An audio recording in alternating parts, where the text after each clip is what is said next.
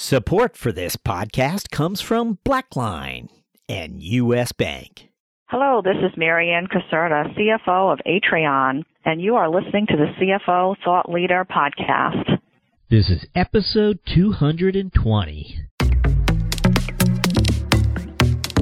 How as a finance leader are you driving change in your organization? How are you driving change within your organization? In this episode, we speak to Johanna Richman, CFO of the ASPCA. When I came in, one of the things that was required was to build a new finance team. Apparently, they were not able to get the right talent into this organization. This is something that I had done. So when I came in, I felt well prepared to address that concern. And I did study how the requirements of the organization, how the process was working in the finance department, and I set about to restructure completely the finance function from top to bottom. Listen to our complete interview with Johanna after these words from our sponsor. Many accounting and finance professionals are facing a sizable obstacle these days. In this age of data enlightenment, their financial close processes leave no time for data analysis, the very activity that opens the door to new opportunities and career advancement. Blackline has the answer. By automating, centralizing, and streamlining financial close operations, Blackline customer organizations are now ready for the data-centric world, allowing their finance and accounting professionals to open the door to new opportunities. To learn more, visit blackline.com/CFO. Hello, we're speaking with Johanna Richman, CFO of the American Society for the Prevention of Cruelty to Animals. Certainly, the ASPCA is one not-for-profit here in the States we all know well. Johanna, welcome. Oh, thank you, Jack. So, Johanna, we met after you stepped off the podium after giving a presentation at CFO Rising, which is a finance leadership event, on the topic of the recruiting, engaging, and retaining of millennials. Currently, millennials make up 60% of the ASPCA's workforce, so clearly this is a subject area you're well familiar with, and we're looking forward to discussing some of what you shared. But first, as always, we like to find out a little bit about you and those career experiences you believe helped prepare you for a CFO role. What would those have been? Well, I believe that my experience at Deloitte was extremely helpful in preparing me for this role. When I was at Deloitte, I got to speak with many CFOs. When I was doing the audit process, I got to observe what they were working on, concentrating on, what knowledge they had, how they handled themselves, the executive leadership they displayed. And I feel that early on in my career, having that introduction to many CFOs in different organizations was extremely helpful to understanding some of the things required in a CFO position. So when you stepped into your current role at the ASPCA, what was the kind of job that you wanted to create for yourself? Well, when I stepped in at the ASPCA, I was already made aware of the concerns that the organization, both the board, the CEO, and the rest of the executive leadership team had about the finance function here. So I thought about my past experiences, and I drew upon that knowledge when I came in, and one of the things that was required was to build a new finance team. Apparently, they were not able to get the right talent into this organization.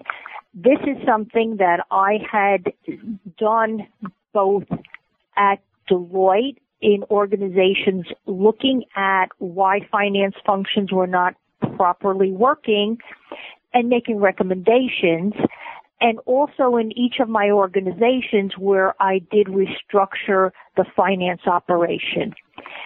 So when I came in, I felt well prepared to address that concern. And I did study how the requirements of the organization, how the process was working in the finance department, and I set about to restructure completely the finance function from top to bottom. First thing I had to do was understand the type of work that the finance department was required to handle. So in previous organizations, it was the workflow was different than at the ASPCA. You would expect that most finance departments or accounting departments are operating the same, but it's not true. Each organization has a different work process that must be understood. So I took time to see what responsibilities each person would handle. In our organization, we spend a lot of time on investment accounting. That was a big part of our finance operation. We also spent a lot of time with cash management. We didn't have any treasury function in this department. So I set about now building a treasury function, building an investment accounting team, also assuring that each person on the team had the appropriate mentor and leadership above them to make sure all staff members were successful in their roles. Ordinarily, I would ask the question, tell us about your current competitive landscape for your firm's products or services. So when you think of competition, who would it be? Well, other notable not-for-profits, when not so much in the animal welfare field, because the ASPCA is really thought as the leader in that field. We can do for animals what no other organization is able to do. We recently were in North Carolina rescuing 700 animals from horrific conditions. We don't know of any other animal welfare organization that could have done what we do in that type of situation. Also, we're setting the standards for forensic vets education-wise and expanding the knowledge of forensics for animals. But what we do compete for, of course, are donor dollars. And there's very notable not-for-profits doing amazing work. So setting ourselves apart from those is something that we try to do through social media. Also, building a base of donors that give to us monthly. We call them the Guardians. We also try to be sure that we keep the information about this organization flowing to our donors and cultivate new donors all the time through social media, and it is showing people what conditions animals sometimes endure and asking for their help. Johanna, that rescue effort, I just Googled animal rescue, North Carolina, and of course various headlines popped up related to this large effort that the ASPCA undertook. And what I wonder about is what role does finance play in these types of mission-critical initiatives that happen from time to time? Clearly, there was a lot of money or funding that had to be deployed. That's correct. We make sure that they have all the financial resources they need. This was such a large effort. They had to, and of course, these things are very often done without any announcement. So it is done silently. Nobody is aware that this is going to happen. One of my staff went on what they call deployment to North Carolina. And she actually worked alongside with those rescuing animals.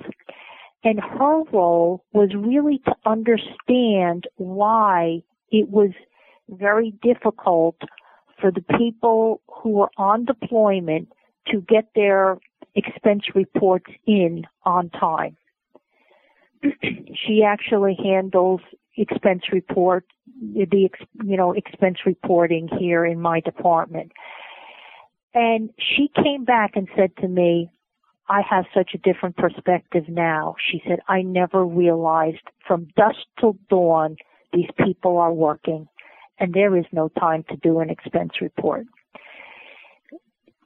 Getting out of the department into other areas of any company is going to be like a game changer for the team.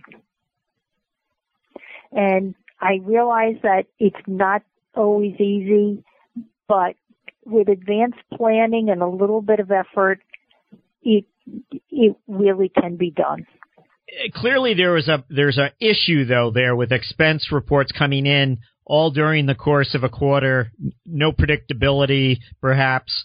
Was there a solution after the fact? Yes, we actually added another staff member to help this group and just concentrate on this group that goes on deployment.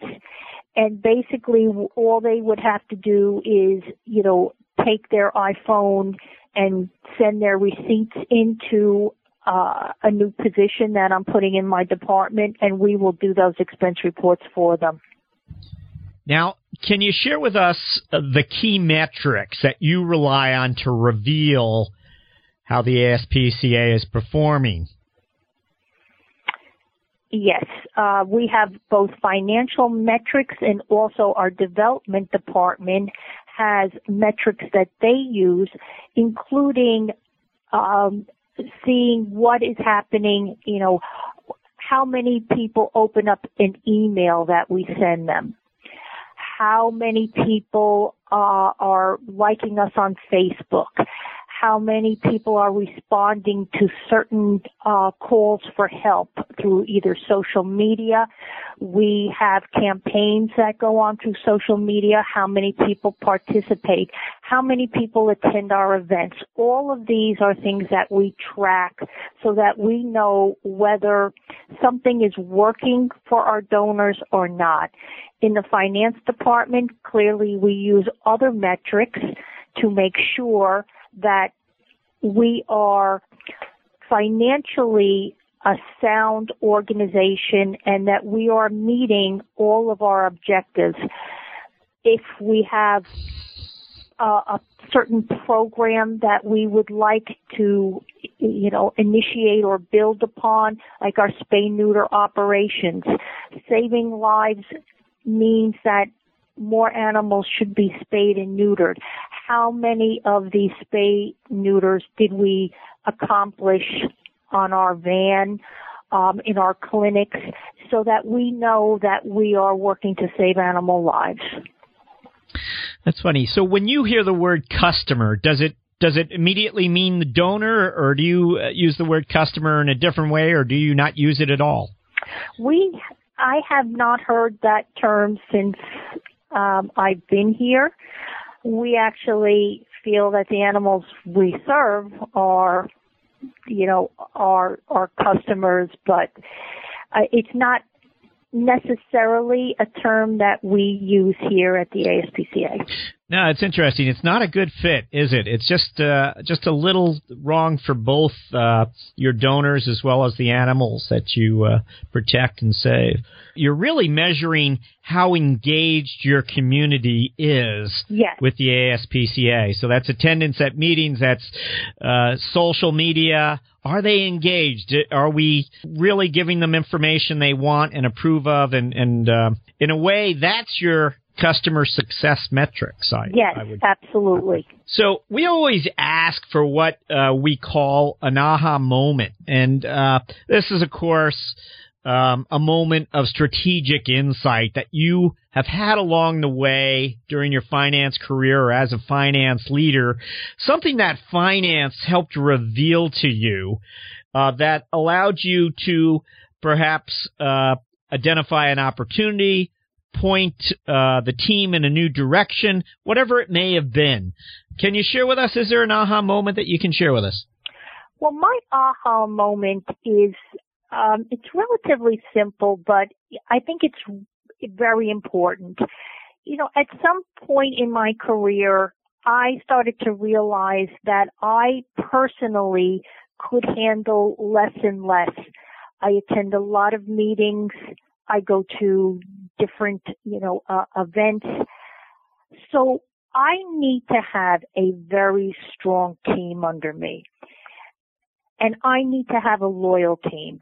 And I found that building team loyalty requires that the CFO be genuinely invested in each person's career. I have people that have followed me from job to job because they enjoy working with me. And this is because I make sure to provide them with learning opportunities. I develop each person and ensure that each member of my team has responsibilities that will allow them to stretch and opportunities to make them feel accomplished and recognized. And I think that this is more than anything for me. This is been the critical success factor because my team is top notch and they enjoy working for me because I make sure they're recognized and I make sure that each person is benefiting in their career from being with me. And that could be learning something new, handling something at a higher level, being chosen for a project, things that it's not just a day-to-day same, it's a new experience all the time. Now, I think this could segue nicely into, of course, your discussion that I mentioned at the beginning regarding millennials. And what can you share with us? Where along the line did you say, hey, we have to change how we're relating to this age group? Right. I started noticing pretty early on when I joined the ASPCA that things here were a little different. First of all, I could see that most of our staff seemed to be, young. They were energetic. They loved animals. They were really vested in our mission. But things were different when we would have a meeting on a topic that I would think, just a few finance folks and, one or two people from another department might be involved. I'd see a lot of people at the table, and I would be thinking to myself, I don't know, why do we have all of these other people? We have people from communications, we have people from human resources, we have people from business operations.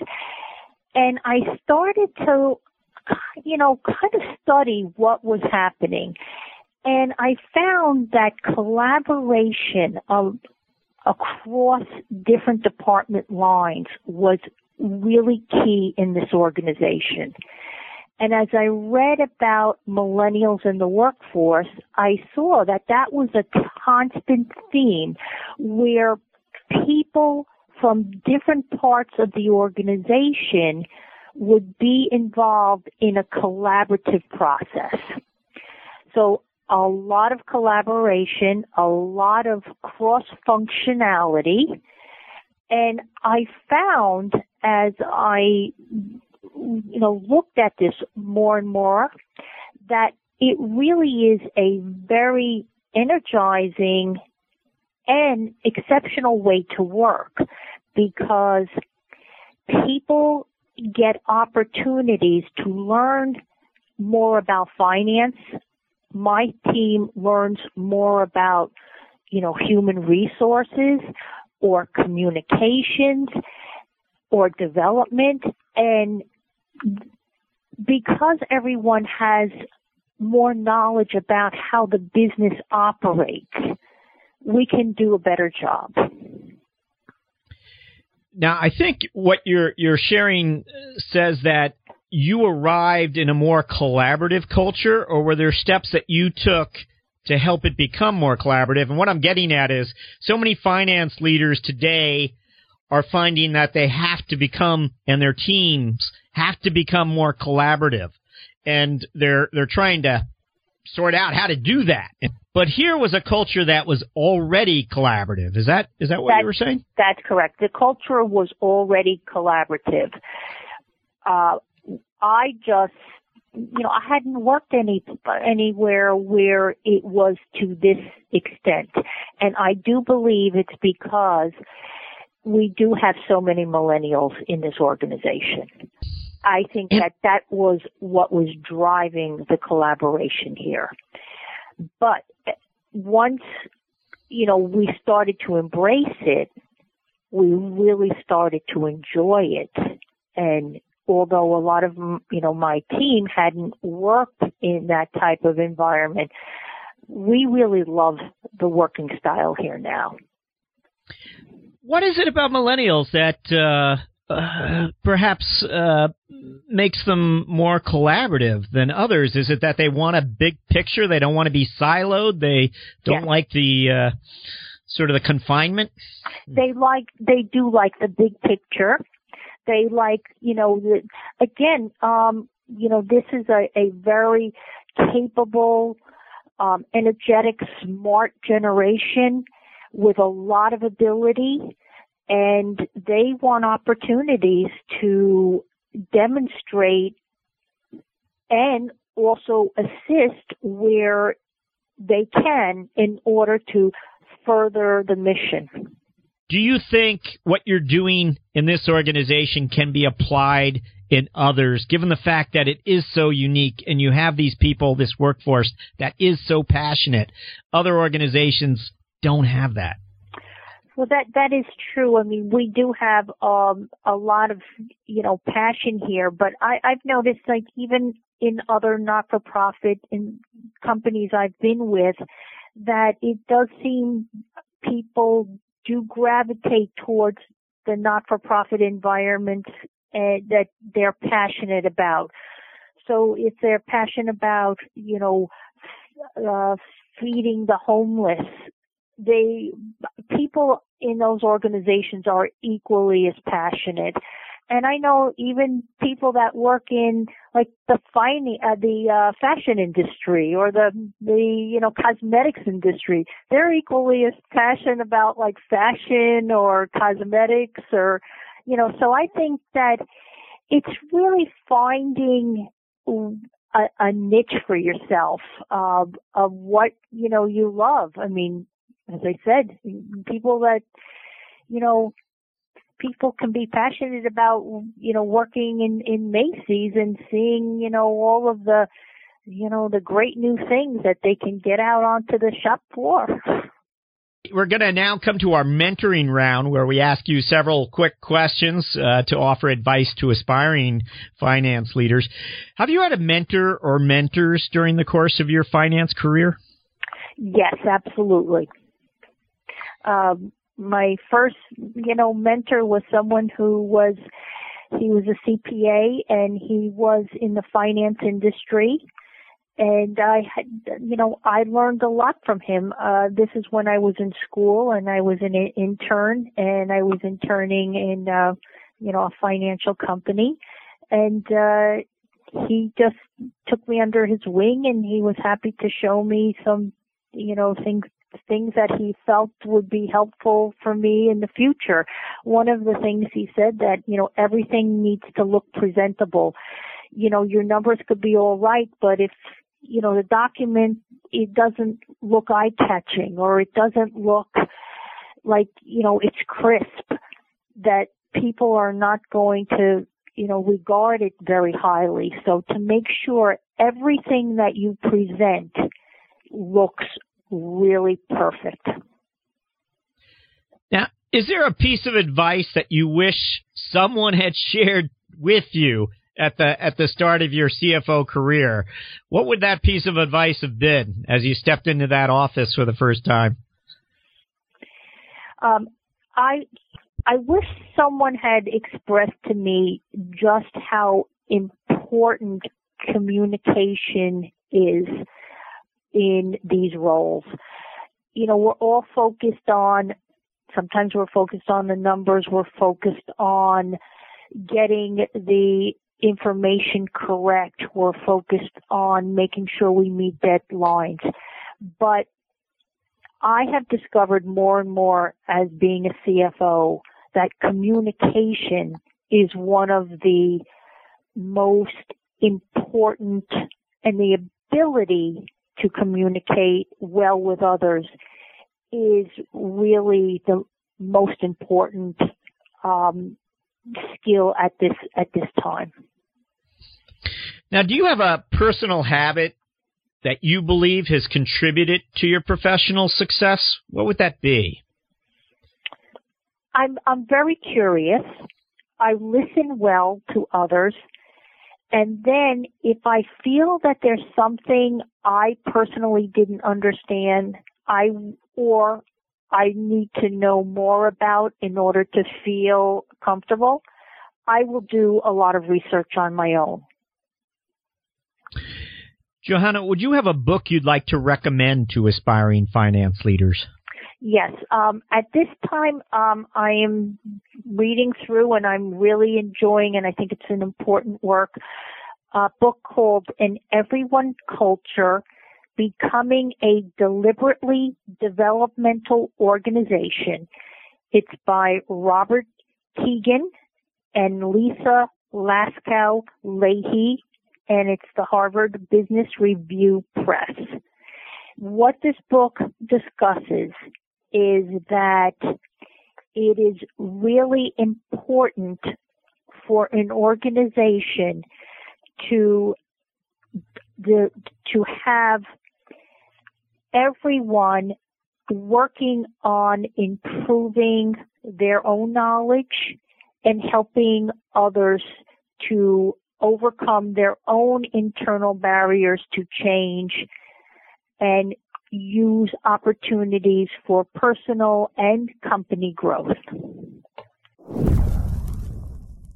Thought Leader listeners, don't go anywhere. We have more of our interview after these words from our sponsor. You want smart, clear, and honest guidance to help you meet the financial goals of your middle market business. With U.S. Bank, you have a partner who will help you find the right solutions to help your organization reduce payment costs, enhance control, improve cash flow, and expand your spend visibility. U.S. Bank's dedication to making ethical decisions and doing the right thing is at the heart of what they do, and their efforts haven't gone unnoticed. They've been named a 2017 World's Most Ethical Company for the third consecutive year by the Ethisphere Institute. To learn more, visit uspayment.com/middlemarket. Johanna, what are your priorities as a finance leader over the next 12 months? Over the next 12 months, I would like to get my team to understand the different business operations in other areas of our organization to a larger extent. I also want to build KPIs and dashboards that will help each area of the organization manage their operations to a larger extent. And those are the things I'm focusing on right now. Johanna Richman, thank you for joining us on CFO Thought Leader. Okay, thank you. Thank you very much.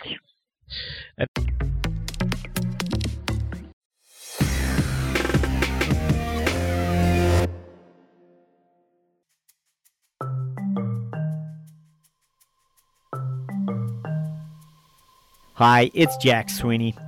At CFO Thought Leader, we wanted to give you, the listener, some added clout when it comes to selecting next season's CFO guests. We call it Listener's Choice. And in the months ahead, our Listener's Choice guests will enjoy some added box office clout as we advance the CFOs you most want to hear from into next season's CFO lineup. To learn more about CFO Thought Leader's Listener's Choice, visit us at cfothoughtleader.com or go ahead and email me at jack@cfothoughtleader.com. Hey, one last thing. It's no secret when we originated CFO Thought Leader, it was with iPhone users in mind. Android users, we have neglected you. And so to make amends, we just released a CFO Thought Leader mobile app just for you. It's now ready for download on Google Play and Amazon Android markets. No matter what world you're part of, thank you for listening.